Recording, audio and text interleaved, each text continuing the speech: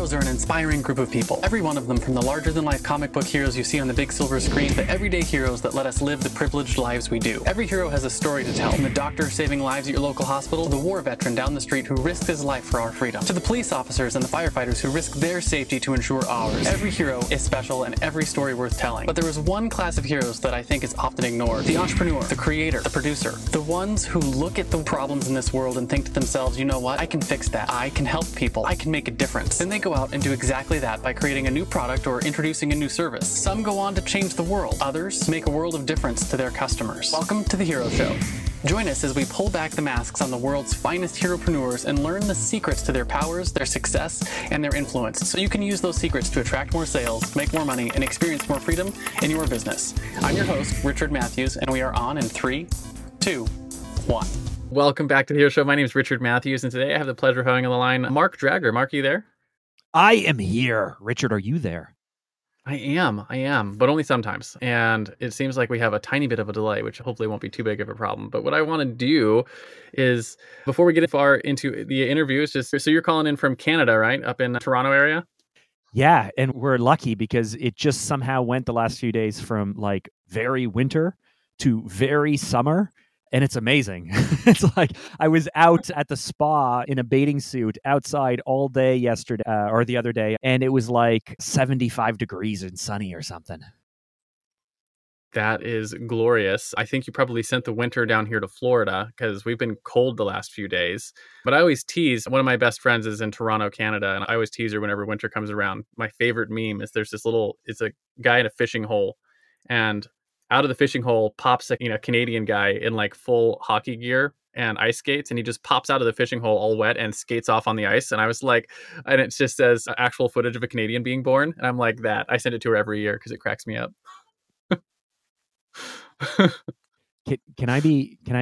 Is this platform, is this show, can I be really honest with you? Or am I Absolutely. allowed to be really honest? Really honest. Okay, so I'm going to be really honest with all of the listeners. I need you guys to really lean in and hear me on this. I hope it's a safe place. So I was born and raised in Toronto, and most people don't realize that Toronto in Southern Ontario, which is the province I live in, is kind of like the state, it's our province, is actually as far south as Northern California. And Nice. So we get way less snow than Northern New York or Pennsylvania. We're less cold than Northern Michigan. We are way far south. Like I'm talking hours south of like the Dakotas, of Montana, of Washington State, of Minnesota. Like we are so far south and we get so little snow here that a few weeks ago I was in Saskatchewan, in Saskatoon, which is one of these prairie provinces north of, I think we were north of like the Dakotas. And like far north, it was almost minus 40 outside. And I felt like I was just being introduced to Canada for the first time in my life. Oh, that's excellent. Because I've been to the Dakotas and been to, Oregon and been up to Maine and all that kind of stuff in New York. And it gets wicked cold up in some of those places. And so if I'm understanding correctly, like, we always look at the map flat, but if you wrap it around the globe, actually where you live is further south than like New York would be. I think we're like on par with New York in terms of longitude or latitude or whatever it is. But a few things to keep in mind is like, we're only like, as the bird flies, we're only like 2 or 3 hours drive. It takes 5 hours to get around the lakes north of Pittsburgh. Right. And so, again, like, now, if you're in Florida, if you're in California, if you're in Texas, you're like, damn, that's north. But like, we're nowhere, like we're south of Northern New York. We're south of Maine, of Vermont, of New Hampshire, like all of these northern things. We don't have any of that stuff. So anyway, I just wanted to say, I love the idea of coming out of the ice with a hockey thing, but that's not us. That's not your part of Canada. That's another part of Canada. I got it.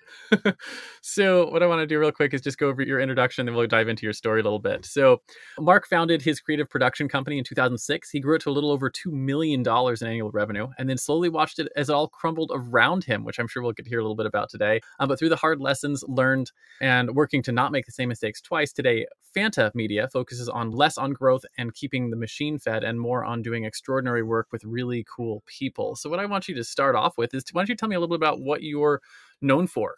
What's your business like? Who do you serve? What do you do for them?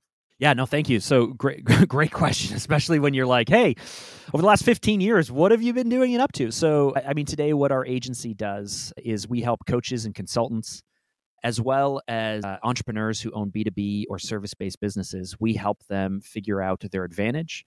We help them develop offers and their positioning. Essentially, at the end of the day, we help you turn your brand into a sales engine. We help you monetize your brand. We help you sell more. We help you move away from just word of mouth and referrals and get ready to scale your business to all of those other traffic sources that people tend to lean on. And I say that because we all, as entrepreneurs, think of tactics, right? Like, you go to, oh, I need a podcast, or I need a funnel, or I need an advertising campaign, or I need to be on Facebook, or I need social media, or I need to be on TikTok, or I need YouTube, or I need to hire someone to start cold calling. And all of that stuff is amazing. But that's all amplification. Amplification. Amplification of what? Your unique selling proposition, your offer, your positioning, the messages, all of that core stuff. People jump into tactics, they start spending money, none of it works. And it doesn't work because you're not saying the right things to the right people at the right time. That's what we help people with. I actually love that about your company, that you guys work on the message and the offer, because we run a podcasting company called Push Button Podcast, which is tactical. And I tell all of my clients ahead of time before they come in, I'm like, listen, if you don't have your message in place, you don't actually have a good offer, and you don't know what you want to say to people, like, we're not going to be able to help you. And we've seen that borne out. And, when we say yes to people we shouldn't say yes to, having people who really have their message dialed in and have their offer dialed in do a lot better with a podcast and, content that's coming out daily than people who don't. And so that's like a foundational piece of actually being able to use the more tactical things in your business to grow. Well, it's based on, I mean, if we go back to just the scientific principle, right? We have a hypothesis. We're going to run a test. We're going to objectively, if we proved our hypothesis correct or incorrect, and did it get us closer to our outcome that we wanted or not? So Yeah. if it's good enough for science, if it's good enough for engineering, if it's good enough for everything, why don't we do this in business? Right? And we don't, because we're entrepreneurs and we want to make sure that our investments pay off right away. We only want to spend time and money on the things that are going to work. And that's cool, but you go ahead and launch your podcast, as you said. And if I'm sure the people who you say yes to who aren't quite ready, they'll come to you and they'll say, why isn't it working? And you go, what is working? Have we defined what working is? Like, I don't know what to diagnose. I don't know what to triage. I don't know what to fix. I don't know what to test. I don't know what to do. It's not working. Cool. It's not working. What do we do next to fix it? We don't know, because we haven't created like a really clear objective. Like, what do we want this to do for our business? Who are we speaking to? What do they care about? What do they know? What do they understand? How are we going to get our message in front of them or introduce them to us? And when we do introduce them to us, do they have preconceived notions? Have they been burnt before? Do they love us? Do they hate us? Do they know anything about our industry? Are we using the right jargon, the right language? Are we talking over their heads? And then on top of that, who else is out there? Like, who is the competition? And not just the person who's trying to steal your listeners, let's say, if it's a podcast, or steal your clients or compete with you for the dollars. Who is in the market right now distracting your targets from your message? Who is taking the disposable income that should be reserved for your product or service, and who is going ahead and stealing it? Who is introducing so much fear and uncertainty into the market that everyone's too afraid to take action or move forward on stuff? That's your competition. So what are they doing? What are they saying? Or what are they not doing? What are they not saying? And if you get really clear on what you want, and you get really clear on who your audience is and what they care about, and you get really clear on your competition, hey, guess what? Just by answering those questions, you're going to be able to actually create an offer, create positioning, create a unique selling proposition, create benefits, create everything that you need to create to connect with the right person with the right message at the right time. Yeah. Yeah. And when you do it right, you'll start having, people struggle with sales a lot. And I know when you get your offer right, sales don't become a struggle. It's a thing where people tell you to shut up and take their money. And if you've never been in that spot before where you have an offer where people tell you to shut up and take your money, you haven't done this work yet. And that's a really important bit of work, I think, that most people in business need to work on. Yeah. And, if you can't consistently raise your pricing, if you can't afford to turn people away, if you can't get Mhm. picky and choosy with the good people and the bad people and why you want to take them, if you can't push back on your clients when they say, we want to work with you and we love you, but we kind of want you to do it our way. And you go, I don't do it that way. Like, if you're not in that position, you haven't done this foundational work. Yeah, that is extremely accurate. And as someone who has my business used to be very flip-floppy in a lot of those ways, and I used to have to really struggle for sales and stuff. And like to the point now, like we know exactly what we do and what we offer the market. And I regularly have people are like, hey, can you do this or can you do this other thing for us? And like for us, we do a weekly podcast is one of the things we offer. And people regularly ask us, like, well, can you do a daily one? And I'm just like, no. Right. It was like, no, we can't. You sure you can do a daily one, but I'm not going to help you with it. It's like we do one thing. It's this thing, and this is the only thing that we do. Right. And it's that sort of like knowing what it is that you do that has allowed us to get to the point where we can do things like say no to people who are not right, or say yes to people who are right. Or when you have your sales calls, when they are the right people, they actually tell you, shut up and take my money. Right. And that's a very different place to be in than, not having done that work. And a lot of that, in my case, just comes from failing at it for a long time and finally getting good at it. But yeah, That's what I had to do too. I've done it yeah, 2 or 3 times where I fail, like, and it's not just failing, it's like 2 or 3 years of constantly saying, like, what am I doing and what's going on and when is this going to pay off and will it ever pay off and then suddenly, like, this has happened to me and we can get into my story, but it's literally like after 2 or 3 years of just trying to figure stuff out, suddenly it all snaps together and it all yep, takes off and it all works. And frankly, I don't want anyone listening to spend 2 or 3 years with the hardship I had to do. We're going to talk about superpowers and all this. Like, this is what we do. This is what we are best at. This is where I realized, like, we have a massive gift and it's something that people overlook.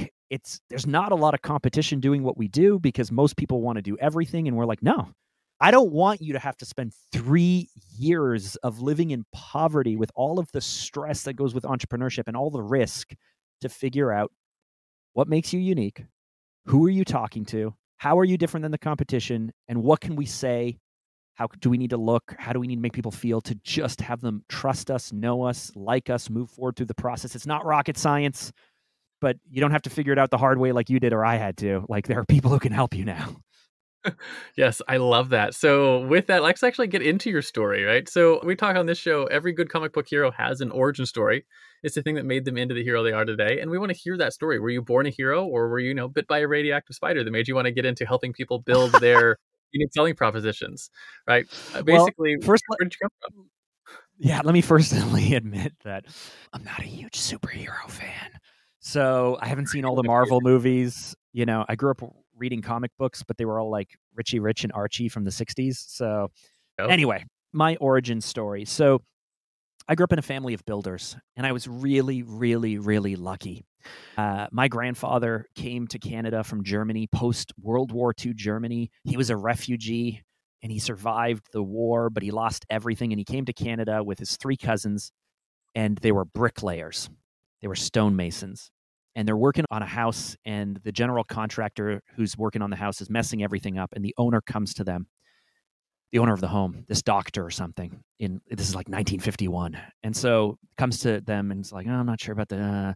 And my grandfather and his cousins had the chutzpah, or the courage or whatever, to say, we could build this house for you. We could build this house. This person is cutting corners. They're doing it wrong. We could do it. Now, had my grandfather, what is he, born in 28, and this is like 51, so he's like, what, in his early 20s? Does he know anything about building homes? Not really. Have they ever been a home builder? No. Have they ever done general contracting? No. But they say we can do it, and they do a great job. And then one home becomes 2 homes, and then it becomes 3 homes. And then, they're doing some small renovations and contractors, and they get a truck. There's this old picture of them, 1954, standing in front of this old truck that says Schickadance Brothers on the side, and has all of them in their, their slacks and their dress shirts with their cool hats on, leaning against their truck because they're proud that they had a truck. But it flash forward to many years later, they are residential developers. They've built apartment buildings and condos and commercial plazas across Canada and across the US. And so I grew up in this family of the European immigrant who could do anything. They could build anything. They can make anything happen, like with their own hands. And my mom grew up in that world. And so I remember watching my mom even go like, oh, there's a plumbing leak because something broke over the winter at our cottage. She got a book I have it back here on my shelf still. She got a book about plumbing in like 1992 and fixed the plumbing. And I remember having this light bulb moment where I was like, she did not know how to do this. She got a book, she followed the steps of the book, and suddenly she knows how to do plumbing. Is this it? Like And when you combine this, like, oh, I'm in this world of family where they can build anything and they can do anything and they can turn what's in their head and they can make mistakes and kind of design build as they go. Pair that with like someone like my mom who just goes like, oh, I can figure this out. And so by the time I came to age, man, I just wanted to be an entrepreneur. Like not an entrepreneur to like make money and buy businesses and hustle. Like I wanted to build my own thing. And so ultimately, the way I became an entrepreneur, 23 years old, it's 2006. I'm working for a company making $45,000 a year. My wife is also 23 and pregnant, and we have our first daughter. She's not working. She's not on mat leave. I decide I'm going to quit my $45,000 a year job, making videos for this company, and I'm going to start Fanta Media, my agency, as a video production company, and I'm just going to quit my job. So that's what I did. I quit my job. My daughter is a week old. My wife has no income. I quit my job and I go, I'm starting a video company. And that's what took me 2 or 3 years to figure out how to sell. It was a slog after that, man. That's amazing. So you started this company in 2006 and you started running Phantom Media. How long did it take for you to figure out like what we're actually selling and actually put something together that people wanted to buy from you? A long time. So I made kind of this mistake I think a lot of early entrepreneurs make, which is I went to film school. I had a job making videos. So when I started my company, what did I start? A video production company.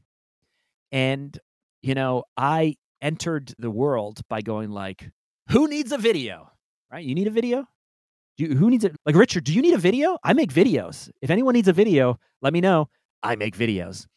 And what I didn't realize was anyone who was actually looking for a video was a pretty big company at the time, 2006. I don't know if you remember, but Yeah. social media was not a thing. We were still compressing things to I flash love files, and it. iPhone hadn't been launched. We were compressing I had a BlackBerry, but we were compressing Swift files and flash files for specific servers we had to rent. And we had to create these little SPX files for Windows Media Video for dial-up at 56 kilobytes a second. The videos back then were a lot of like, since 1982, ABC Corporation has been helping the engineering world, blah, blah, blah, blah, blah, blah, blah. Like, that's what video was. And so anyone who was looking for a video production company or video, frankly, they were not going to work with us. We were too small, didn't know what we were doing, had no portfolio. The work was bad. It was just me alone. So anyone who was looking for video would overlook us. Anyone who, frankly, we could sell to and were small enough that would take a gamble on us, they weren't looking for video. And so it took me like 6 or 9 months until finally I was just going broke. And I hired a business coach to help me figure it out because I just did not know what to say or who to target or what to do. And they helped me figure out some really simple things that I didn't really realize, but now I love helping people with. And we take this now to the next level. But at the time it was like, who might need a video and why might they need a video? And I started connecting dots like, oh, if I'm doing corporate video, then maybe they need it for a sales team. Maybe they need a demo. Maybe they need it for recruitment. Maybe it's an HR team. Maybe it's training. Maybe it's corporate communications from a CEO. Maybe it's the retirement of a longtime staff member and they just want to do something fun for someone. Now, none of those things sound very sexy or very cool, but I didn't even realize like, oh, that's how people think about video. They think, what do I need to accomplish? And video is a medium. It's a tool. It's a tactic. And so that was the first step, was me figuring that out. Absolutely. I love that too, where you realize that people don't actually buy your product or service, right? What they buy is they buy the life after the product or service has been consumed and used, the result, I call it the promised land, what life is like after they have used it or gotten the of whatever the thing is. People are buying really outcomes, right? Like it's more like, I want a certain outcome. Help me make the outcome happen. Yeah, absolutely. So you have to learn how to communicate, both figure out what the outcome they want is and how to communicate that you can help them get that outcome if you want to sell anything. Yes. So that took me a year to figure out. Only a year because the first 6 or 7 months I didn't know it, and we were on the verge. Like I only started the company with a $30,000 loan from my mom, and so 5, 6 months in, like we're almost bankrupt. We had to live off something. We're living off this like $2,000 a month, like really limiting. And we're living in Toronto at the time, and that's like the New York of Canada. It is not an inexpensive place to live. So that took me a while to figure out. But when I started working with someone, and they even gave me other tips like, "Hey, Mark, you're a young guy and you're kind of likable. Why don't you take the 2 or 3 people you know out for lunch and say, I'm 23. I just started this company. My wife is at home. My daughter is a few weeks old. I need work. Is there anyone you know who I can work with or help?" Now, I didn't want to do that, right? Like, Yeah. I didn't want to ask for help. I didn't want to admit I needed help. And here's why. When I started my agency, I don't know about you, but when I started, people were so worried for me and impressed. And so they're like, wow, Mark, you're starting a company. Wow, you're stepping out on your own. Wow, how are things going? Are things great? Oh man, I don't have the courage to do what you've done. Wow, you're so like, and meanwhile, it's like, no, things aren't going great. No, I don't know what I'm doing.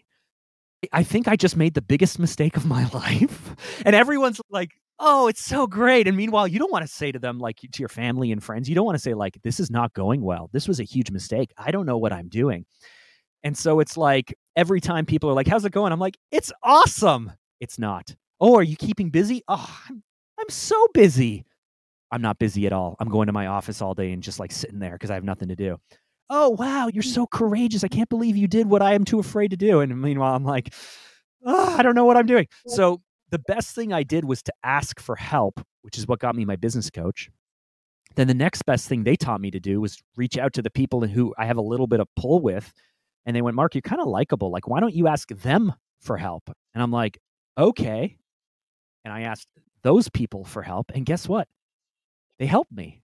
Like every time that I've run into a problem and I turn to someone and I just say, I just need some help, people help me. I don't know about you. Do people help you when you ask for help?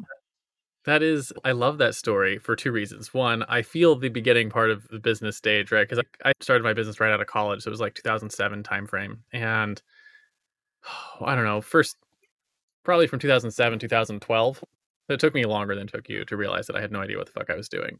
And it was more along the lines of like, I could do good work, but what I didn't know how to do was run a good business.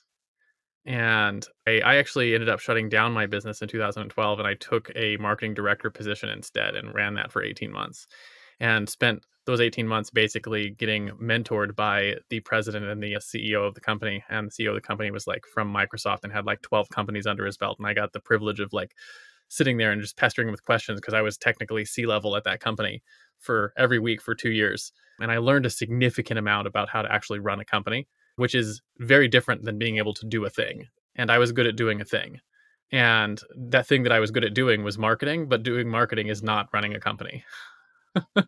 And so when I finally left that company and was able to start again, and I remember a lot of it for me, it wasn't learning to ask for help. It was just admitting that I didn't know what I didn't know and going places where I could start getting that sort of education. And as I got into the business community again, the first thing that I did after I started my own company again was hire a coach, to your point of, people who could point me in the right direction. And it was hiring a coach and getting into a mastermind. And I've met with the same mastermind group of 4 people every week for many, many years now. And anytime I have asked for help or had problems, we actually have a practice in our mastermind where we come with a problem every week and a selfish ask that we talk about between ourselves. And it has been some of the best things I've ever done for growing my business over the last many years. But yes, it's amazing how big of an impact being able to have other people who can point out your blind spots or help you when you have problems, because you don't know what you don't know.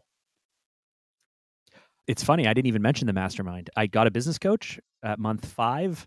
And by month 7, I joined a mastermind group. And Evan Carmichael, some people may know him. He's a YouTuber, 3 million subscribers. Evan Carmichael was running that mastermind group. And I met him, and I don't even know how I got in, but I got in somehow.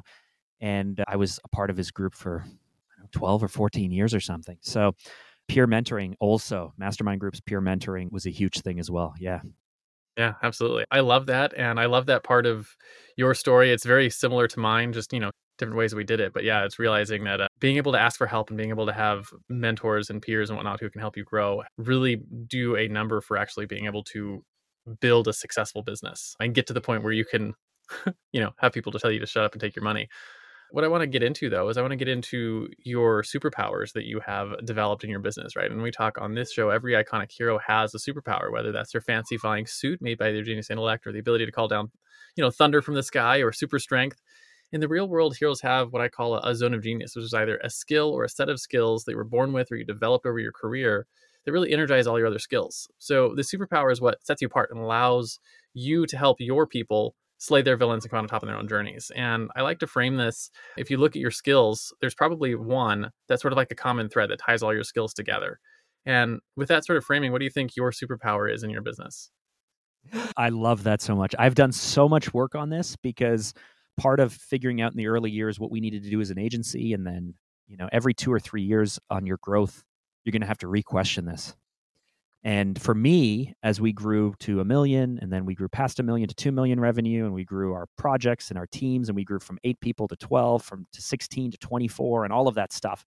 And then COVID came along, and I had to burn the company down because it was so broken. It was just so broken, and the business model didn't work, and things changed that I had to question again. I've spent the last 3 years questioning again at this point in my life. What am I actually, I call it kind of God level at, but what is my superpower? And so I say all that because when I first had to figure it out, I couldn't even see it. It came so naturally to me. It came so easily to me that I didn't even value it. I didn't even realize that it didn't come naturally or easy to other people. When they would ask questions, I almost thought that they were stupid for asking them because it was just so obvious to me.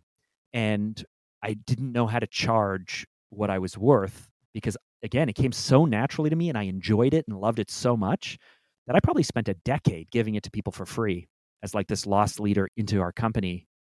So that way we could then sell them all the crap that I hated doing, which doesn't even make sense, right? I would do this, my superpower, so naturally upfront for free as a loss leader to bring people in. And then all of the stuff we made money on is the stuff that I hated doing. That's how broken my company was. So hold on. Have I teased it enough now? Because I keep talking vaguely. So ultimately, my superpower and what I've come to realize more than anything else is, I would say it's probably 2 or 3 things, but if I had to bring it down to one thing, it's really understanding and connecting the dots between an objective, an audience, and a message. Yeah, What the do market we message need? match. What do we want to accomplish? And who are we speaking to? And I can very quickly render out the different situations, the different backgrounds, the different people, and all the different possible combinations of them. And then I can kind of figure out which one's the highest value or the lowest value, which one's the highest risk and the lowest risk. And then what do we need to say, or what can we possibly say with what tone and what message? And so some people call it positioning, some people call it spin. I mean, ultimately, I am very good at asking questions as well, which has helped me learn. But the reason I'm able to get to the objective and be able to get to the target audience and be able to get to the right message is because I just keep asking questions until I'm convinced that I understand this and know this. And so I do that. And then I'm very good at synthesizing that and giving back people what they need in really simple language. That is an impressive superpower. And the thing I want to call out from it is how long you struggled with realizing that it was valuable. This is a discussion I have a lot with my family, my wife, my, people that are in my mastermind group, is that generally speaking, the thing that you most often think this is easy and therefore valueless is where the most valuable work you can do is located. I agree, which is why we used it for so many years as a loss leader. It's because now let's think about this in a sales situation. Someone comes to me with a challenge. We need to grow our email list. Great. Right away, I'm like, perfect. So what's the actual objective? What are we doing the email list for? And what are we growing it for? Who are we targeting? What's your current list? Are they warm? Are they cold? Do they engage? Do they not engage? What have we done in the past? Right away, I can I haven't even done this before with stuff recently. So I'm just rendering off the questions that come naturally to me because I want to understand what's worked, what hasn't worked, what have we done, what have we tried, who are we targeting, how old is the list, what do they care about, why did they sign up, how did they sign up, how long ago did they sign up? What have they done recently? What have you tested? What do they care about? Who are they? And then ultimately, what do we want them to do? The subject line has to get the open. The email body first paragraph has to get the second paragraph. The second paragraph has to get the CTA. The CTA has to get to the landing page. What are we asking them to do on the landing page? Is this a really light thing, or is this a really heavy ask? How skeptical are they? Do they have preconceived notions of you? Have you dropped the ball in the past? Like, all of these things I want to know. Because if I know all of these things, I can literally give you exactly what we need to say to manipulate, to influence, to encourage, to push people forward, to entice, to build up fear, right? Like, to me, it's not that it's a game, but it's a game. And we can get really, really good at making deeper connections with people and giving them what they need, giving them what they desire, and giving them what they want. And it helps us. And if we do this for the right reasons, it helps them. So that's the thing I love more than anything else. I love that. I realized a long time ago that I had a lot of skill in the language department as well. And I've started referring to marketing as modern day alchemy, right? Because if you learn to master it, you can turn your words into gold, right? And you mentioned earlier, you could use the language to manipulate or to persuade or to change someone's actions. And that's always sort of what fascinated me about marketing and language in general, is that if you string the right words together in the right order for the right people, you can literally change their lives for better or for worse. And I realized a while back that persuasion, which is really what we're talking about, it's a neutral tool, right? It's like a hammer. You can use it to build a house, or you could use it to bash someone. Or you can hit a congresswoman's, husband or something, right? Right? Like, you could do good things with it, you could do bad things with it, and that persuasion is the same way, right? And my current definition for that is, I tell people that when we use persuasion for the benefit of the other person or the mutual benefit of myself and the other person together, we call that leadership. But if we use persuasion for my benefit, for the benefit of the one doing the persuading, we call that manipulation. And we have negative connotations around that and positive connotations around leadership. So a lot of my personal work goes into trying to figure out, how do we make it so that we can use persuasion to better other people's lives, right? For them to make better choices for themselves and their families and their communities. That's so interesting, because I don't even worry about that, because we would never work with anyone who wasn't using it for good. Like, it goes against my moral compass, so I wouldn't do that. But I can actually remember the exact moment where I realized the power of this. And so I was in film school, and one of our film projects was to make a documentary. And, when you're in film school and you're just doing stuff, you're learning, it's not very good. So, who do you turn to? Friends and family. And my brother-in-law and I, at the time, were doing a lot of rally racing. He was the driver. I was the navigator. I figured, I'm going to do a documentary on my brother-in-law. And, he had just lost his mom at a very young age. Him and his dad were doing this family business. There's stuff going on. So my whole premise, my whole thesis was like, I'm just going to do a documentary on him and why he likes speed and why he likes driving fast and why he thinks cars are cool. And it ended up calling it Therapeutic Speed, which was not a very good documentary. But there's this moment that I remember sitting in front of our old editing suite. These were Mac G3 a long time ago. It's like 2002 I'm talking about. And I'm sitting in front of this editing suite, just learning Final Cut for the first time, just learning nonlinear editing, because we used to edit everything on tape. And there's this moment where I asked my brother-in-law a question, and I said, how's family? Isn't family important? But I didn't ask him that question in the scene I was showing. I asked it to him like days earlier, somewhere else. But I lifted my audio saying, hey, what about family? Isn't family important? And I used it over a shot of him driving, looking to the left, looking to the right, looking in the rearview mirror and swallowing. And he goes, no, not really. Or, it's important, but not that important. And then as soon as he said that, I made it go slow motion, because he was just swallowing. But if you move things to slow motion and someone swallows, it actually looks like they're digesting the emotion of the moment or suppressing something. So he says, no, not really. So I take my question from here. I take my answer from here, I move it into slow motion, I bring the music up, and I make everything slowly fade out. And I remember going, holy crap, I just took all these different elements from all these different periods of something that didn't actually happen, and I can make the audience believe it happened and feel something. I can make them, and I realized in that moment, and going to film school really helped me with this. Storytelling really helps me with this. You are not a journalist. I am not a journalist. On my podcast, the interview you're doing with me, I hope you don't take me out of context. But if it serves me and it serves the audience, take me out of context. Because what we're trying to share with people, we don't have to capture history or time as it perfectly happened so that way future generations know exactly what happened. This is not a transcript. We are storytellers.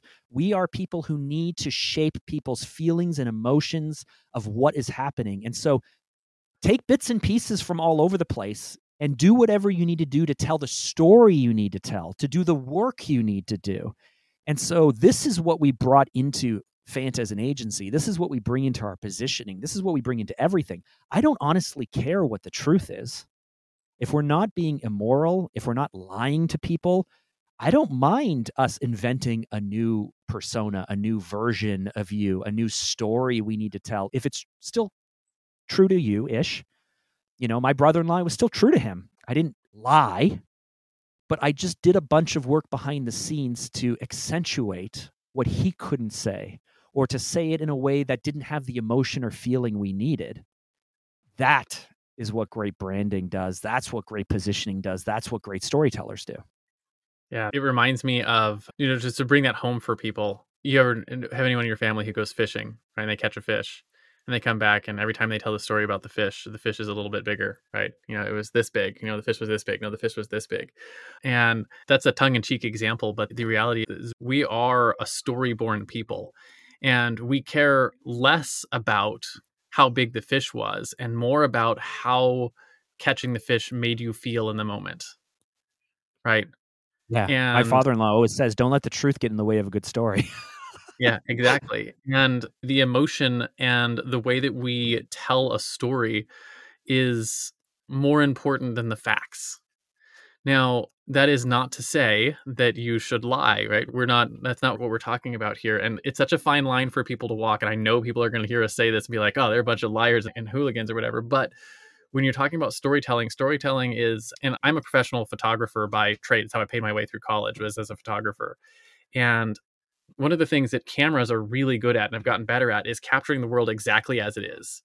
And I always tell people, I was like, the reason my photos are better than yours is because I don't stop at the camera, right? When I click the shutter button, maybe a quarter of the work has been done. The rest of the work happens in the editing room. And, nowadays, right, the editing room is on your phone and you can do a lot of it like immediately after you click the shutter button. But, back in college, I had to go to a whole like editing program and do all sorts of stuff with it. But it's taking things and you're pushing the contrast and you're, pushing up the texture in the things. You're pushing the color and you're pushing everything to extremes that don't exist in the real world to tell a story with an image. And then people look at it and go, that is amazing, right? Because you can, I don't know if you've ever been to super cool places, right? We've traveled the country, right? And we've stood on the base of the Grand Tetons. If you just take a picture of the Grand Tetons as they are and share it with someone, it will be lackluster because they're not getting the entire experience that you are standing in front of the Grand Tetons. Yeah, So when you're showing them I a photo, agree. you have to push. You have to take the truth that is there and pull out the details and make them stronger and decide which parts of the things you want to accentuate so you can capture some version of what you saw in reality or what you felt in reality. And You've that's an just interesting touched thing on that such storytellers do. Oh, it's such a great point. And I know that we do it, and you just explained it better than I even explained it, so I'm gonna steal that and start explaining it more, but, it's everything that we put out there needs to be a little bit over the top in some way. Yeah. So, if things need to be serious, they need to be really serious, otherwise they look bored, right? Maybe, I don't know, sometimes you ever take a photo of yourself and you just feel like you are smiling and you feel like your eyes are as big as they can be and your smile's as big as it can be and you feel ridiculous over the top, and then you look at the photo and you're like, "Oh, is that it?" I thought, or you're like, "I'm gonna look really cool." And then you look at the photo and you're like, "Oh, I just look bored."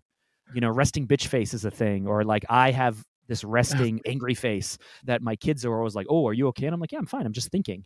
They're like, "Oh, you look really frustrated though." I'm like, "Oh, that's my thinking face."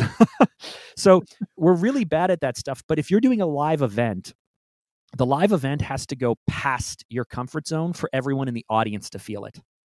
It needs to Yeah. be louder. It needs to be faster. It needs to be brighter. It needs to be darker. It needs to be more eerie. It needs to be whatever it is, whatever feeling you're going for. You have to push past it because we're really good at filtering stuff out. And if we just go to like a base level, if you want to romanticize your partner and give them an extraordinary night out, going to a slightly better movie if you go to the movies all the time, or buying a slightly better seat, or going to a slightly better restaurant is not enough to impress them above the baseline. What you have to do is go all the way, like over the top. And people will think it's cheesy, or they will think it's sentimental, or they'll think it's ridiculous. And if you're an objective observer from the outside, it is. But if you're experiencing it, it feels so right. Yeah, absolutely. I'm not sure why this popped into my head, but there's a song that's been stuck in my head for, I don't know, going on a month now. It's from a Netflix movie called Vivo, which if you have young children, you've probably seen it. But if not, it's one of Lin-Manuel Miranda's movies. So he did Hamilton and Encanto and Moana. So he's really good with the music stuff. And there's a song in there where it's called Keep the Beat, and worth listening to. Just pull up the album, listen to that one song. And one of the lines is, all I can do when the road bends is lean into the curve. Right. And that hits really hard for me because a lot of what we're talking about is like, hey, whatever is happening, if the road bends, lean into the curve, because that's how you're actually going to accomplish what you want to accomplish, is you have to lean in. And it's a lot of what, when I started seeing meteoric shifts in the success of my business and the success of my team and the success of my family, has been around learning to lean into the things that are happening, lean into your strengths, lean into, pushing the contrast of the story, right? Pushing the envelope, and really just whatever it is, just push a little bit harder in that direction. And when you lean in, you get better results, you get better outcomes. What you're talking about, and I love it. What you're talking about right now is, earlier you said, hey, you might think I'm a liar, like audience, you guys might think we're liars, and we're not saying to lie or anything else like that. This is the nuance that most people are missing. You leaning into it, you pushing the boundaries outside of your comfort zone, you going a little bit, if we want to be sentimental, more sentimental. If we want to be touching, more touching. If we want to be fun, more fun. If we want to be exciting, more exciting. If we want to make claims, make bigger claims, make bigger promises. Like, all of this stuff is what most people who are not entrepreneurs think entrepreneurs do. People think that business owners and entrepreneurs just make it up. They're lying. It's a big vision. They're telling, funders one thing, and then they're stealing money, and they're doing the Theranos stuff. Like, no. The vast majority of people in our space are actually too humble. They don't, if they share their benefits, they're actually sharing their personal benefits, their internal benefits, and the things that, frankly, that the audience doesn't even care about, the targets don't care about, the salespeople don't care about, like your customers don't care about. So it's not that they're like bragging. They're just saying the wrong things. They're just missing the mark. But in my experience, again, most people are actually a little too humble, a little too generic, a little too passive, a little too vanilla. And that's just, it takes just a little bit more, because everybody is so vanilla and everybody is so humble and everybody is so the same, that like it just takes a tiny bit more and you will get huge results in standing out. Like, go to your local town, go to like, I don't know, Cobb County, which is a county outside of Atlanta, Georgia. Go to Cobb County dentists. Type that in and try to convince me that they don't all look the same. Absolutely, right. And it's the same thing. The reason I brought up that photography example, right? Because everybody has a camera in their pocket now, and they all have really good cameras in their pocket now. And the difference between a good photographer, or the ability to take a good picture, and a great photographer is now entirely in the photographer's hand, is not in the gear, right? Because 10 years ago, if you wanted to take a great picture, you had to have a great camera. And nowadays, like literally everyone has a great camera in their pocket. And as a great photographer, honestly, my Pixel 6 S Pro, whatever the hell this is, actually, like, we were on set and it was taking better pictures in low light than a DSLR was. Yeah. It was. I used to record this podcast on $2,500 worth of camera gear. This is my iPhone. It's pulling through on my iPhone now, and that's what I use. Well, okay. So if anyone is watching this, though, you can see him on his iPhone. I'm still sitting in front of like $6,000 worth of gear. Because one of them is like a $3,000 Olympus lens that I'm talking to you through. I have all of that. I have the $2,500 camera and the $1,000 lens and the $400 capture card that plugs all into all of But this. the point is, you don't need it, right? I don't need it anymore. And the point for that is that a lot of people nowadays, it's a regular practice to take a picture and share it on social media. And most pictures you see shared on social media are terrible. And the reason is because they don't take it, they're just capturing reality as is. And they're not taking the time to push on the details, to push on the nuance. And when you do that, that's how you go from I've captured reality to I'm telling a story with an image, right? And So if you just let's extrapolate that into all of your storytelling, that's really where the power is. let's think about it this way. If you went to an art gallery and someone didn't curate the stuff up on the walls, it'd be really hard to understand what the hell you're looking at, and there would be no one gating quality, right? If you've gone to Amazon recently and looked up independently written, self-published $1 books or something, there's no one gating that content. There's a lot of garbage out there, right? And because publishers didn't gate it and editors didn't help edit it. Back onto the book thing, what we read authors have written, I've spoken to just tons and tons of authors, and I always ask them the same question, but it's like the difference between what their first draft is and what they wrote and what I'm reading, it is not even the same book. It's been, I had Brent Weeks on my podcast, who's a New York Times bestselling fantasy author. He writes epic fantasies. His whole career is just writing fantasy books. And I said, hey, man, how many times do you rewrite stuff? And he's like, if it's not that important, then I've probably only rewritten, if you just flip through the book, I've probably only rewritten like 8 or 10 times. If it's kind of a key scene, then I'll probably write like 50 or 60 times. But if it's really important, like the first chapter of this one book, I wrote 250 times. And you're like, wow. You rewrote the work 250 times? Like, what? And he's like, yeah, it took me about a year and a half to figure out how to open this book. Now, here's the lesson though, right? A professional author who is published, who has New York Times bestselling books, who writes these epic fantasies, and each book is just book after book after book. He's a professional, right? And now he takes the time to rewrite the opening 250 times. What makes you and me think that we can just do a one-shot blog post and anyone will care about it? What makes you and I think that the podcast conversations we're having, where we don't even take the time to edit anything, we're not selective with the guests that we have, we don't package anything on the back end and actually spoon feed it to the audience, what makes you think that the people who are used to watching YouTube shows and Netflix shows and Amazon shows and television and all of this stuff that's super produced, what makes you think that they're going to want to watch your uncurated, unedited garbage? Nobody would want to read Brent Weeks' first draft of his book because it's not good. And so entrepreneurs, and we fall into this trouble all the time, I don't think anyone should put out anything that is not editorialized, which means you've at least looked at it to say, is this right for the audience? Is everything in this driving the story forward or the interview story forward, or is it valuable, or does it add something to my audience in some way? If it's not editorialized, which is what you're talking about with the photography, right? You go back and you make decisions, bump the contrast, bump all this stuff. But it needs to have creative decisions or producing or editorialized, or it has to be curated in some way.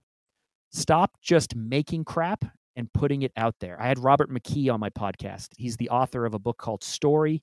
Since 1984, he mentored Peter Jackson. He's mentored Hollywood's greatest screenwriters, and he wrote the book called Story because he invented literally how Hollywood now tells stories and writes stories. And I asked him this question, and his response was, everyone today thinks everyone is putting out shit. Like, this is a quote. He goes, everyone's busy putting out shit. And they look at this shit, and they think my shit is better than your shit. So I can just put out shit. Don't do that, guys. Yeah, that hits different, and it's true, right? And I know I always wonder with our own podcast, right? And I think we do a fairly decent job of getting good guests and telling good stories. But a lot of what we're trying to do with our podcast in particular is capture what would you call it? The fireside chat sort of aspect of life, right? If you were sitting around a fire with a group of buddies and a couple of them were chatting about, in our case, storytelling, the people who are sitting around the fire with you, are they getting any value from that? And that's sort of the way we produce and cut the episodes, is that they sort of feel they feel raw. They're not raw, but they feel raw. And that's intentional. And I always wonder if that's a good thing or a bad thing, but it is certainly what we're doing. And I'm like, maybe we could cut it all out and just have, the highlight things. Maybe there's other things we could do with it. But from a storytelling standpoint, it's hard to know what the best way to create content is, right? Because there's, everything Mm. from Hollywood movies to YouTube videos to podcasts to, there's value in a lot of what you can create and how you tell stories. And there's no one right way to do it. There isn't. It's what you want to do and what you want to build and what you want to create. We talk about superpowers and zone of genius, what you can do all day, every day, and it fires you up and you love it. So that's on one side of things. On the second side of things, there's the people that you want to create stuff for. A lot of people fall in the trap of trying to talk to people who aren't listening, trying to create products for people who will never buy. And we do it for the right reasons. Like, we're like, oh man, if, I have a friend who's developed a new offer where his offer is for people from $0 to $1 million in revenue. Well, there's a very big difference between someone with zero revenue and $100,000 revenue. Yeah. The people with zero revenue, they have nothing. They're starting, but they may have less than nothing because it has to take an investment of time and capital to be able to start. So they may not even be ready. They may not ever be able to do it. You might be creating stuff out of the goodness of your heart. You want to help that person go from 0 to 10 and from 10 to 100 and from 100 to 100,000 and from 100,000 to 1 million. You want to help them do that. But they may never be open to it. They may never be willing. There may be no way to get your message in front of them in a way that's compelling and caring. You may never be able to get them over the hump to be able to make the investment of time and money it takes to go from 0 to 10, from 10 to 100, from 100 to 100,000, or what have you. So by him just going, never mind, this is actually 100,000 to 1 million, just that one little switch totally changes who you're creating it for and what you want to create. Now, if he said to me, I really have a heart for this. I don't care if I make money or not. Like, you're basically running a charity or a nonprofit. And I really want to help people with zero. Great. Let's help people with zero. But we can't combine them with people with 100,000 or 500,000 or 1 million. Totally different. Different people, different part of life, different background, different needs, different requirements, different process, different everything. So what do you want to build? Who are you building it for? And can you even get your message in front of them? And do they even care? And what do they want? And what do they like? If you love raw and slower stuff, we run into this all the time. If you want to run a raw, slower, cooler, more fun podcast, which are the things I love, it will not work on YouTube. It will not work on YouTube. It will 100% not work on YouTube at all. And you can go look at someone like Rich Roll, right? I don't know if you know Rich Roll. He's this endurance guy, and he's got a huge podcast, and he has like millions of listeners on audio, and his videos on YouTube get like 10,000 views or 30,000 views. Like, for someone with like 1 million subscribers on YouTube and millions of listeners, 30,000 views is nothing. And it won't work because it's just a totally different platform with a totally different audience who finds it in totally different ways and are up for a totally different experience. Right? YouTube is search-based. Even the shows that you watch tend to be faster, right? The first minute of retention is what the whole algorithm is based on. So if you're not getting people to get the impression with your title, get the click with your thumbnail, hold on to a high retention rate in your first minute. So if you're not front-loading the content to like get people to stick, it will not take off. It will not go anywhere. It doesn't matter. It doesn't matter. No one will watch it. No one will see it. It won't even show it to your subscribers. So like, your really great podcast isn't going to work on YouTube. And your really great YouTube show is way too fast for podcast listeners. Like, podcast listeners don't want this like rock and roll and blah, blah, blah, TikTok, blah, blah, blah, crap, right? They want to hang out with friends, and they want to learn, and they want to be a part of a community, and they're driving or they're exercising or they're doing the dishes, or it's all this secondary stuff. So what you want to do, and who you're talking to, and do they even care? And then lastly, the platform, the competition, the market, whatever it is, that's your third component that you have to be aware of. Yeah, absolutely. So we spent a good deal of time talking about your superpower and knowing how to put those things together. I want to flip that over and talk about the fatal flaw, right? Which is the flip side of every superpower. And, just like Superman has a kryptonite or Wonder Woman can't remove her bracelets of victory without going mad, I want to talk something that you struggled with, right? For me, it was perfectionism. I struggled with perfectionism for a long time and kept me from shipping product or shipping anything really, because I thought I could make it better before I'd go to the market with it, which, doesn't work, in case you were wondering. But yeah, what I want to find out from you is, what is the flip side of your superpower? And I think more important than what it is how have you worked to overcome it so you can continue to see success with what you do? Mm. So it took me 10 years to figure out my superpower and my weaknesses. I mean, I'm the type of guy who I struggled with self-esteem.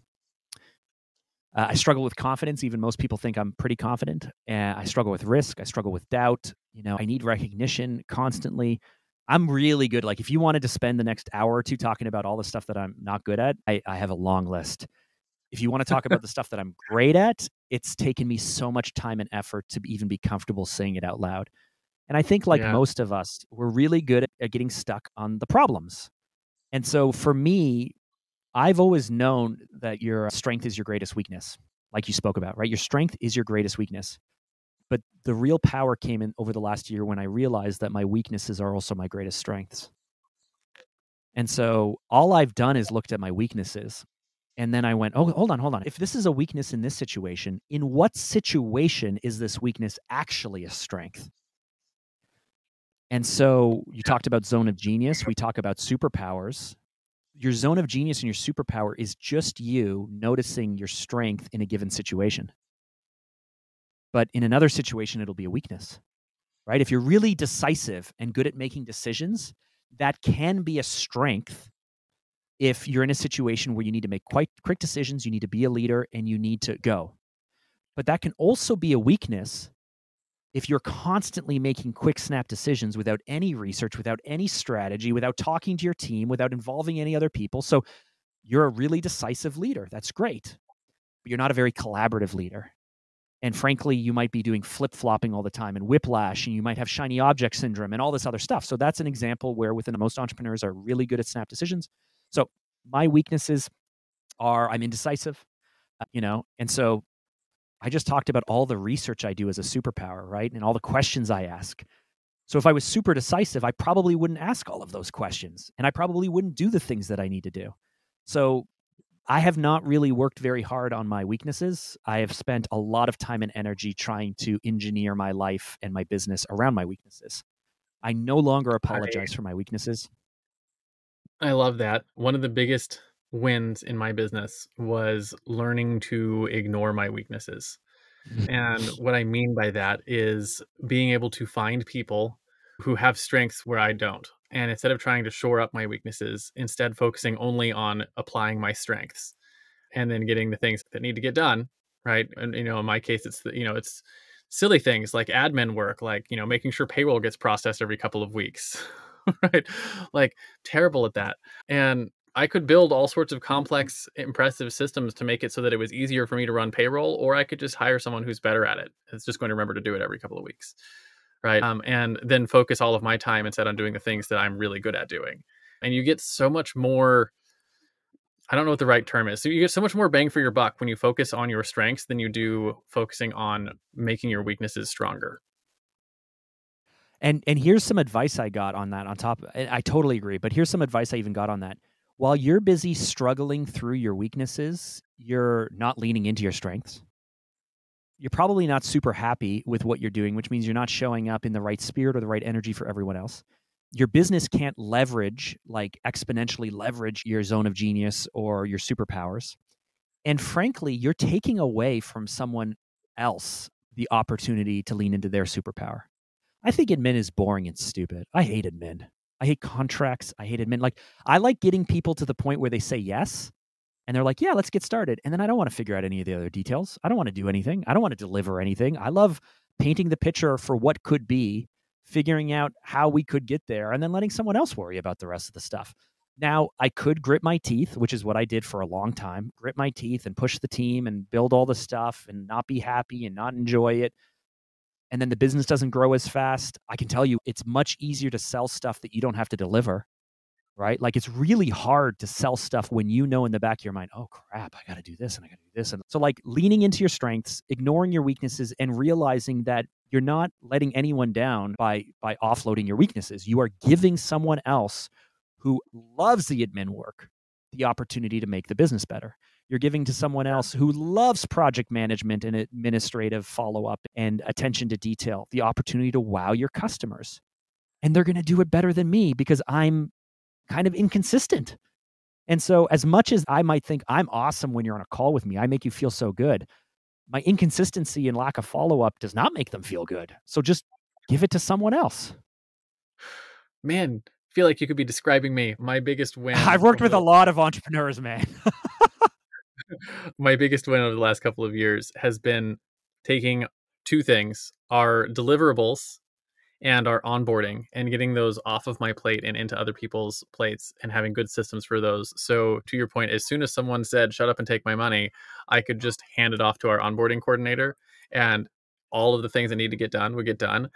I sell better and I sell more, and we sell more regularly when I don't have to do any part of the deliverables. Because to your point exactly, when I was doing more of the deliverables as a younger entrepreneur earlier in my career, I would, and I, looking back on it, I can see myself self-sabotaging sales, because I would realize the kind of work that would go into that, and realizing that I wouldn't be able to do it or be able to deliver it in a way that would make them happy.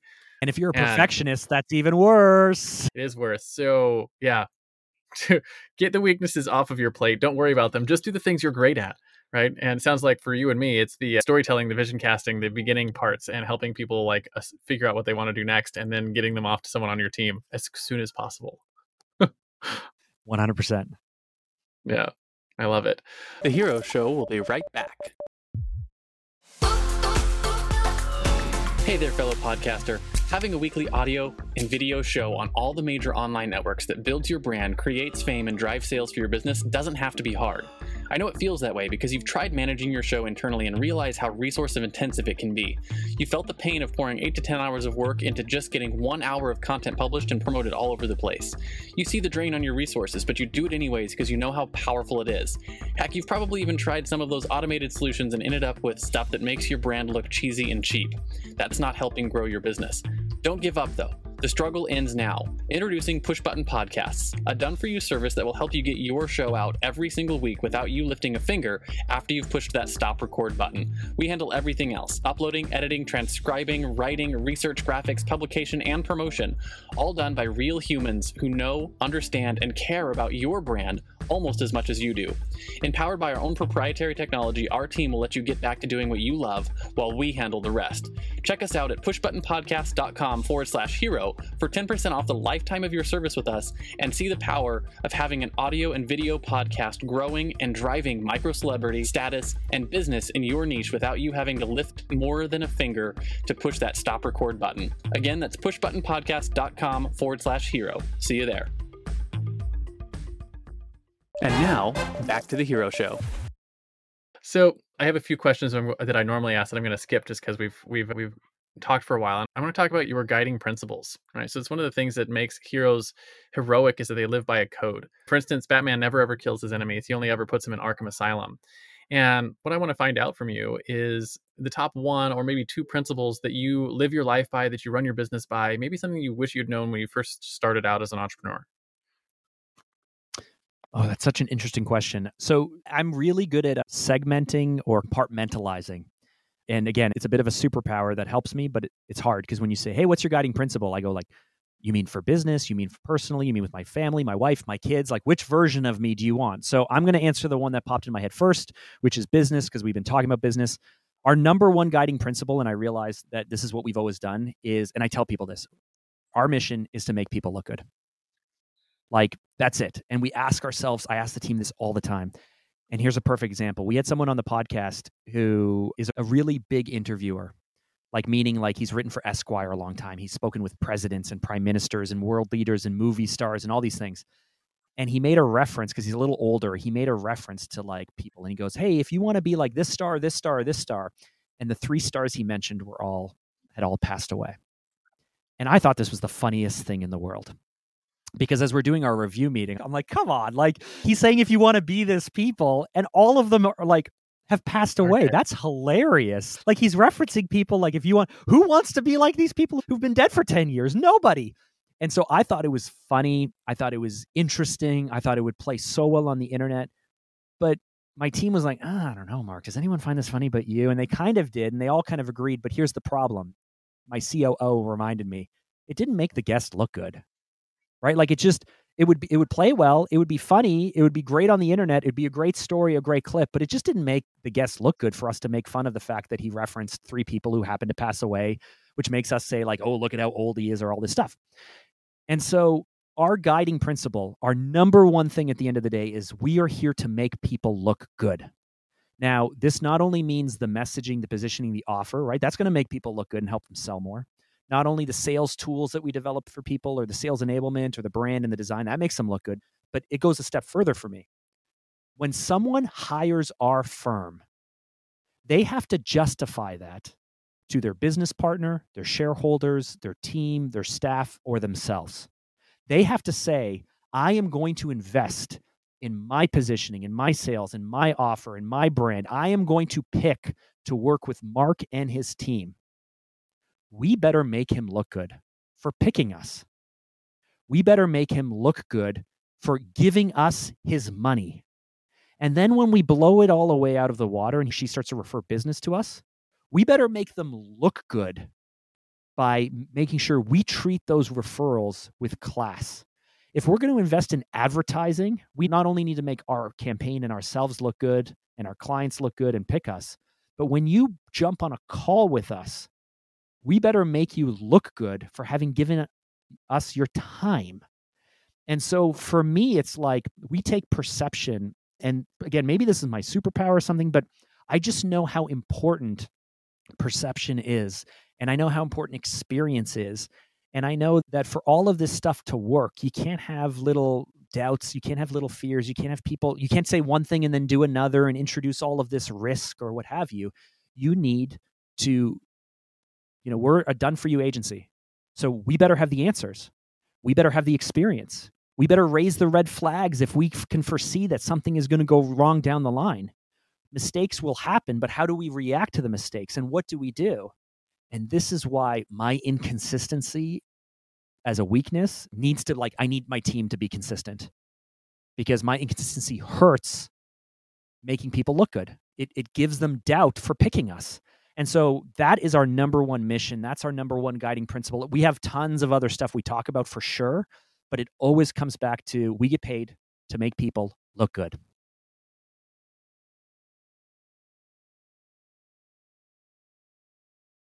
The word that I kept hearing, sort of like undertoning what you were talking about there, is integrity, right? That you have you're applying it to making people look good in that perception of reality. But the underlying principle there is that you have integrity.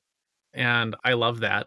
And it's one of the things that I found fascinating about running this podcast in particular, and why I never skip that question. Even, when we're running into time constraints, I always ask it, because it's struck me how frequently entrepreneurs respond when asked what their guiding principles are, how often it comes back to some form or story that leans on integrity. And one of the reasons I run this podcast at all is because I think culturally we struggle with entrepreneurship. And we regularly have in our media, everything from stories to books to TV shows, the villain is always some variation of, entrepreneur pours oil on ducks for money, right? And while that's certainly a possibility, and while we certainly have villains in the entrepreneurial world, the vast majority of entrepreneurs are looking to improve the world, looking to add value to the world, and are running businesses with integrity. And I want to sort of shift that conversation a bit. And so it just makes me happy to hear you say that, just in another way, that, hey, what you're doing is looking to show up in this world and provide value and have integrity and do what it is you do at the top of your game. I've heard people say that entrepreneurs just try to shape their little portion of the world into not their likeness, but what they believe the right thing is to do, right? They have their perception, they have their perspective, they have their skills, they have their mission, but it's just they're just trying to shape the world into the way they believe it should be. And I think this is, I love working with entrepreneurs and with really, we say anyone who bets on themselves. If you've taken a bet on yourself, if your livelihood, if your team, if your future, if it's on you, on your name, on your reputation, on your brand, that's who we want to work with, because I love being able to help those types of people. But I don't meet I don't spend time with a lot of untrustworthy, dishonest people. I know they exist. I just don't have any interest in working with them. I know they exist too. And I also could tell you, we're on 220, 30 episodes in this podcast now. I've interviewed people from everywhere from Silicon Valley to coffee shop owners in the Philippines and everything in between. It is more difficult to find the untrustworthy lying pieces of shit than it is to find amazing people. Right? Like I've not run into one yet. And maybe it's just because of what we're doing, who knows? But I find it is far more often that you find entrepreneurs who are, like you said, they're trying to craft the world to be a better place in their own small way. Anyways, I love that about Have you you. read the book Small Giants? Are you familiar with this book, Small Giants? Have not. Does it need to be on my list? Bo Burlingham is the author. Small Giants, Companies That Choose to Be Great Instead of Big. Now, I found this book because it was written, I think, in 2004 or 5, and then it was revised in 2013 or 14, which is great. It's a great listen. I heard Ryan Holiday and Tim Ferriss talk, and they, in passing, one of them were like, "Oh, Small Giants is a great book," and I was like, anytime that Tim Ferriss or Ryan Holiday mentions something, some kind of source material, I immediately download it because I respect them. I love both of their work, so I'm like, okay, if they've gone down the rabbit hole, I'm going down the rabbit hole. And I wish I read this book 20 years ago. It is so mind-blowing for me because the whole premise of the book is that the vast majority of our media and our understanding of business or entrepreneurship is based on publicly traded companies or VC-backed entrepreneurs. Mm-hmm. Now, we understand freelancers, we understand small businesses or local businesses, but in between the VC-backed, want to go public tech type company or publicly traded company and like the solopreneur or the small business owner, there's the vast majority of our economy. And there are people who want to get bigger but don't want to go public. There are companies who want to have the best culture or have the best service or have the best product. There are companies who place their own the integrity that you spoke about what they're building above growth, above the exit, above scaling, above what we believe is the hustle culture of entrepreneurship. And this author who used to write for Inc. tried to find, hey, how do I find these companies? I've heard of them. How do I find them? How do I qualify them? What do I do? What things do they have in common? What characteristics do they have? And it is just, I feel like it was written for me. I feel like it finally articulates what I think I've been trying to build for so long, but I actually thought I was kind of crazy. Like I wanted a certain culture and people would, even on my team, but people would make fun of me. I'd want to do certain things. I'd want to invest in certain ways or have certain team meetings or have a certain culture or have certain marketing or be known a certain way or whatever. I just wanted the best of systems and processes. And people would be like, oh, that's not as profitable as it could be. That's not as fast as it could be. You're not going to grow as big as you could be. And it's like, but this is the kind of team and company I want. And I realize it's because I want to build a small giant type of company. So I'd suggest everyone listening, when this is done, go download the book. Yeah, I'll put it on my Audible list. My son and I have an Audible subscription, and we get a bunch of books like that. So I've got a list. It's probably be like 3 or 4 down, but anyways, it'll be on my list of what we're spending our credits on. The thing that I wanted to just point out there is like I feel that like down in my soul because my goal with my business is not to be an Inc. 500 business or an Inc. 5000 business even. Right. It's like that's just not where I'm at. And it's not what I'm interested in. And what I found is like most people that I talk to who are running successful companies, that's not where they're looking for. Right. They're looking to create their own little piece of heaven, so to speak. And I'm looking to build maybe $1 million, $2 million a year business that's got a small team who is passionate, loves what they do. And, we can output 40-hour work week type outputs on 30 hours a week. Right. And, that's like what I'm trying to accomplish. And so that like one of my rules when I hire people and when people hire me, I always tell them this, that, we have, you can tell people's priorities by their calendar. And here's the way ours looks. It's like, it's family. We run a family first company. And that means my family comes first. And then in the company, it's profit first, team second, clients last. Like they're the fourth priority. So I was like, so if you're going to hire us, if you're not okay with being fourth priority, then we're probably not a good fit. Like just knowing what it is that you want to build and being confident and being able to say it and work that way. And you realize that like there's a lot of people who will come up and support you in helping to build those things and build that way. And yeah, what you're trying to build, I think, is definitely different than what a lot of people think entrepreneurship is, because they think entrepreneurship and they think Mark Zuckerberg, Jeff Bezos, the big names they see in the media and they see on, the New York Stock Exchange. They don't think of, all the businesses in between, as you said. Yeah. And it's interesting that you place, so family, profits, team, customers. I believe in, and this is my take on it. Everyone's to their own, but I've learned over the last bunch of years that really when people say that it all comes down to people, one of our values speaks about this. The only thing that matters is people. Yeah. Your customers are people, your clients are people. Again, we're a branding agency, so we're trying to help you sell more. The people you're trying to sell to are people. They're all individuals. They all are unique. They're all super quirky. They're all super strange. Our employees are people. We're not putting out widgets, like it's like the greatest systems in the world are awesome. The greatest operations are awesome. Efficiencies are awesome, but it's still about people. And so Yep. we will only be as good. I said this to my integrator, my COO. I got him a coach because I was like, the agency will only ever be as good as you are. And, the vision and what we're building and the R&D and the process and the outreach and the brand will only be as good as what I think I'm capable of doing. And so even with our team, I would challenge you to say that people should come above profits, but both of those should come above customers. So both of those should come above customers because you need profits to hire better people and to invest in your systems and your teams and do the R&D and even come up with better stuff for customers. So in my opinion, it should be people, it should be profits, and then it should be customers. Yeah, I like that. I have no problem with that. I just run them that way because one of the things is like without profits, we don't have people. Right. So like if I don't run a profitable company, then I don't have a company, right? I don't have the ability to do things. So the profits is less of a we focus on profits and more of a we protect profits. That's a cool little nuance. I would just always be like, if we make a mistake, even if a customer makes a mistake, like I don't believe in changing budgets, right? Like everything we do is fixed rate.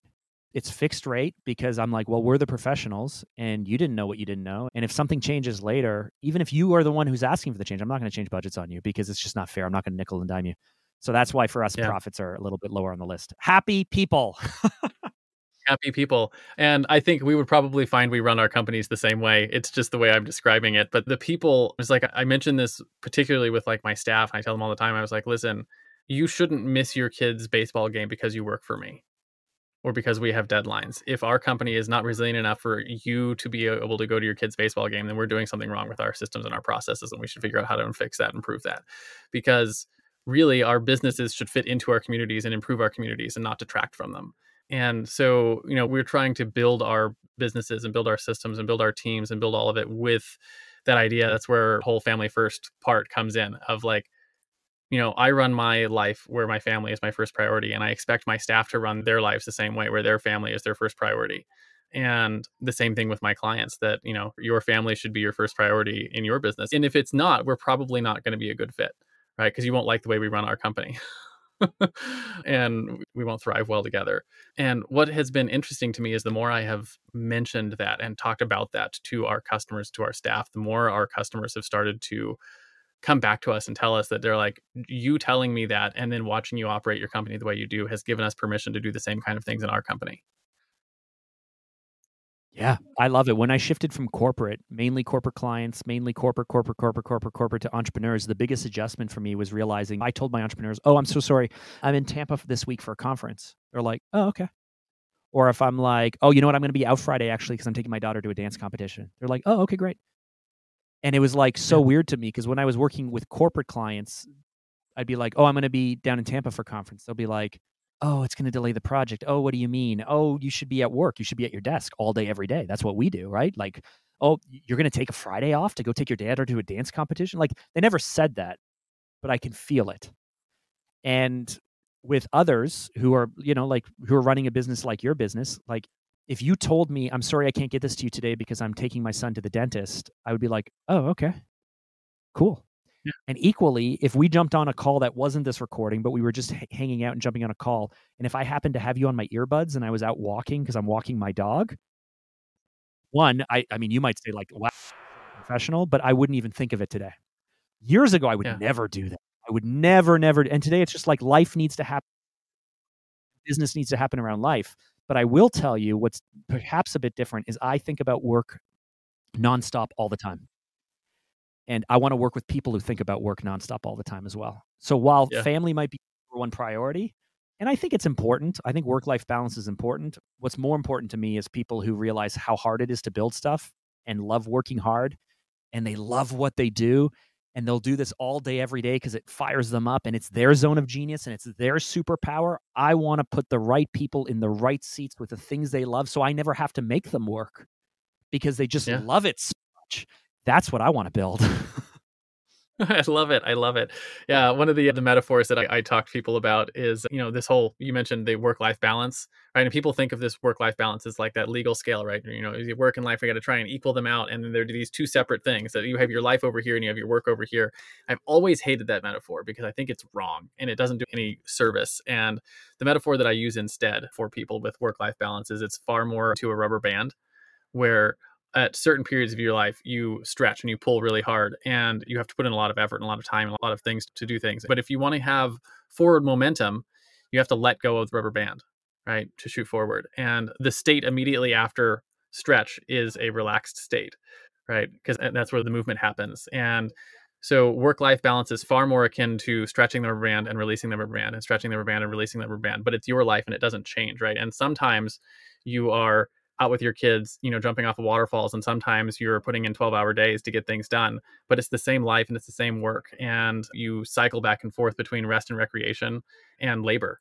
And there's nothing wrong with that, as long as you're actually doing the cycle. But if you just try to stretch and stretch and stretch and stretch, eventually you'll break the rubber band. That's where you get things like burnout and breakdown and depression and other things that don't serve anyone. And so if you want to show up and do good work, you actually have to take the time to take care of yourself and to be there for your family and to, take the dog for a walk. Right. Yeah. And I love that. I never heard that before.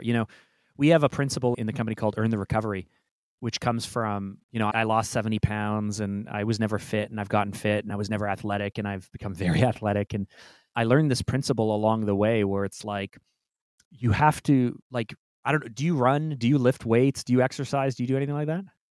several of those things, but they're not, we travel frequently. So it's more like kayaking and hiking 10 miles and like that kind of stuff. And my son and I are currently learning to windsurf. Oh, okay. Those are all awesome things. I love hiking as well and walking. But where I'm going with this is when I first started, I wouldn't push myself super, super hard. I don't think most of us really realize what our zone is, and I wouldn't push hard. Or I would save, let's say you're going for a hike and you're like, oh, I'm going to walk a little slower to start with because I want to save my legs for later just in case I need them. And so then on the back end, when it's your time to recover from weightlifting, recover from hiking, recover your legs, take a 10-minute break to drink some water and rest. A lot of people don't push themselves. And then when the recovery comes, they didn't really earn the recovery. They didn't really do anything. And they might be anxious. They didn't earn it. They didn't do anything. And they may not even be anxious they may be anxious to get started again. They're like, I don't need 10 minutes. I don't need 10 minutes. Let's go. Like, I'm ready to go right now. It's like, you didn't earn the recovery. Whereas I've hit the point when I'm running, when I'm jogging, when I'm lifting weights, like my recovery, my 30-second walk after a 3-minute sprint or something, like my recovery tastes like drinking the sweetest nectar in the world.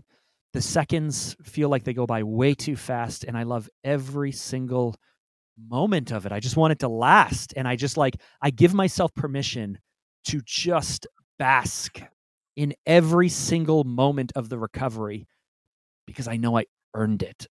And when I'm pushing really hard and I know a recovery is coming, I know how beautifully sweet and magical it's going to be. So in our agency, we have shutdowns. We have forced shutdowns. 2 weeks for Christmas, 1 week in July, 1 week in August, and then we give our staff another 2 weeks on top of it. So they get 6 weeks of vacation. But 4 weeks of it is forced shutdown. We stop all of our projects. We let all of our clients know nothing is happening during these periods of time. Now I tell my team, because we give them all of this paid, but I tell my team, you better earn the recovery, right? You go so hard right up to the very last day. And then when we're in shutdown and you've earned that recovery, I don't want you thinking about work. I don't want you on your emails. Like, you have earned the recovery. Every moment better taste sweet. Every moment better feel like a little slice of heaven because you've earned the recovery. And this is your recovery. This is your time. This is your gift. But when it's go time, we're pushing, we're working, we're stretching. We're like, you got to work to earn the recovery. And then I'm going to give you the greatest, sweetest recovery in the world. That's how I want us to work. I love that. I'm going to steal that. I'm going to figure out how to integrate that kind of stuff into what we're doing. Because I said, like, what I'm currently actively working on is trying to get us down to all of my staff have 30-hour work weeks, but 40-hour pay. We're getting there. Like, that's one of my first goals. And because I think we can do that, especially with a lot of the tools that are coming out now. But I like the idea of having the forced recovery. And it reminded me of, you asked, do we push hard? And I told you my son and I are learning to windsurf. And like, I'm pushing 40 and my son's 13, which is sort of great, right? Because I'm not like too old to keep up with him. And he's not quite, old enough to beat me yet at anything, which, so it's like we're in this little happy medium there. And so we're learning to windsurf, and windsurfing is really, really hard. You wouldn't think it's really hard hard. on your back, hard on your arms, crazy core strength. Yeah. And so we spent so much of last summer out just like teaching ourselves to windsurf, like YouTube learning. That's what we were doing, is we're like watching YouTube videos and then going out and attempting it on the water, which is probably not the greatest thing ever. We should probably hire a coach, and we probably will hire a coach this summer. But my point is, we spent so much of last summer, I'd be like, my son and I would tell my wife and my 3 daughters, we're like, we're going to go out and windsurf again. And they'd be like, we'll come back like when we're dead, kind of thing. And we would go out there on the lake that was by where we were staying, and 3, 4, 5 hours at a time, and just beat the ever living hell out of ourselves, which, when you're my age, the next day you pay for it a lot. My son doesn't pay for it at all, which kind of pisses me off. But the idea, like, when you get the next day, when you're like, you need the recovery. Like, I will give you a little secret. I'll give you a little secret. I'm older than you. I just turned 40 a few weeks ago. And I don't know how to say this without contradicting what I just said, but you definitely want to earn the recovery. But if you actually do what you need to do every single day, you hurt less. I don't know why it is. Yeah. On your recovery days, it actually hurts a lot more. Anyway, I got 2 minutes, just so you know. Yeah. And for those 2 minutes, because I was just thinking the same thing, I was like, man, we've been going for a little while here. I've got one last thing that I do, though. I wrap all of my interviews up on, which is, I call it the Heroes Challenge. And I finish every interview with this. And it's basically, it gets me access to stories that I might not otherwise find on my own, because not everyone is out doing the podcast rounds like you and I are doing. And so the question is simple. Do you have someone in your life or someone in your network who you think has a good entrepreneurial story? Who are they? First names are fine. And why do you think they should come share their story with us here on the Hero Show? Oh, look at you strong-arming me into giving you a referral right here on the show. Who has an amazing story and should be on? First person that popped into my mind is a friend and a client and someone I've known for a few years, Anthony Trucks. I don't know if you're familiar with Anthony Trucks, but he's an ex-NFL football player. He completed the American Ninja Warrior stuff, and he is a speaker. He's an author. He's a podcaster. He's quite well connected. But what I love about Anthony is Anthony grew up, his whole thing is about shifting identities and mindset shift. So he grew up in the foster care system in California, and he wasn't allowed to play football. He wasn't allowed to play sports. He was in a foster care system, and he had a big chip on his shoulder.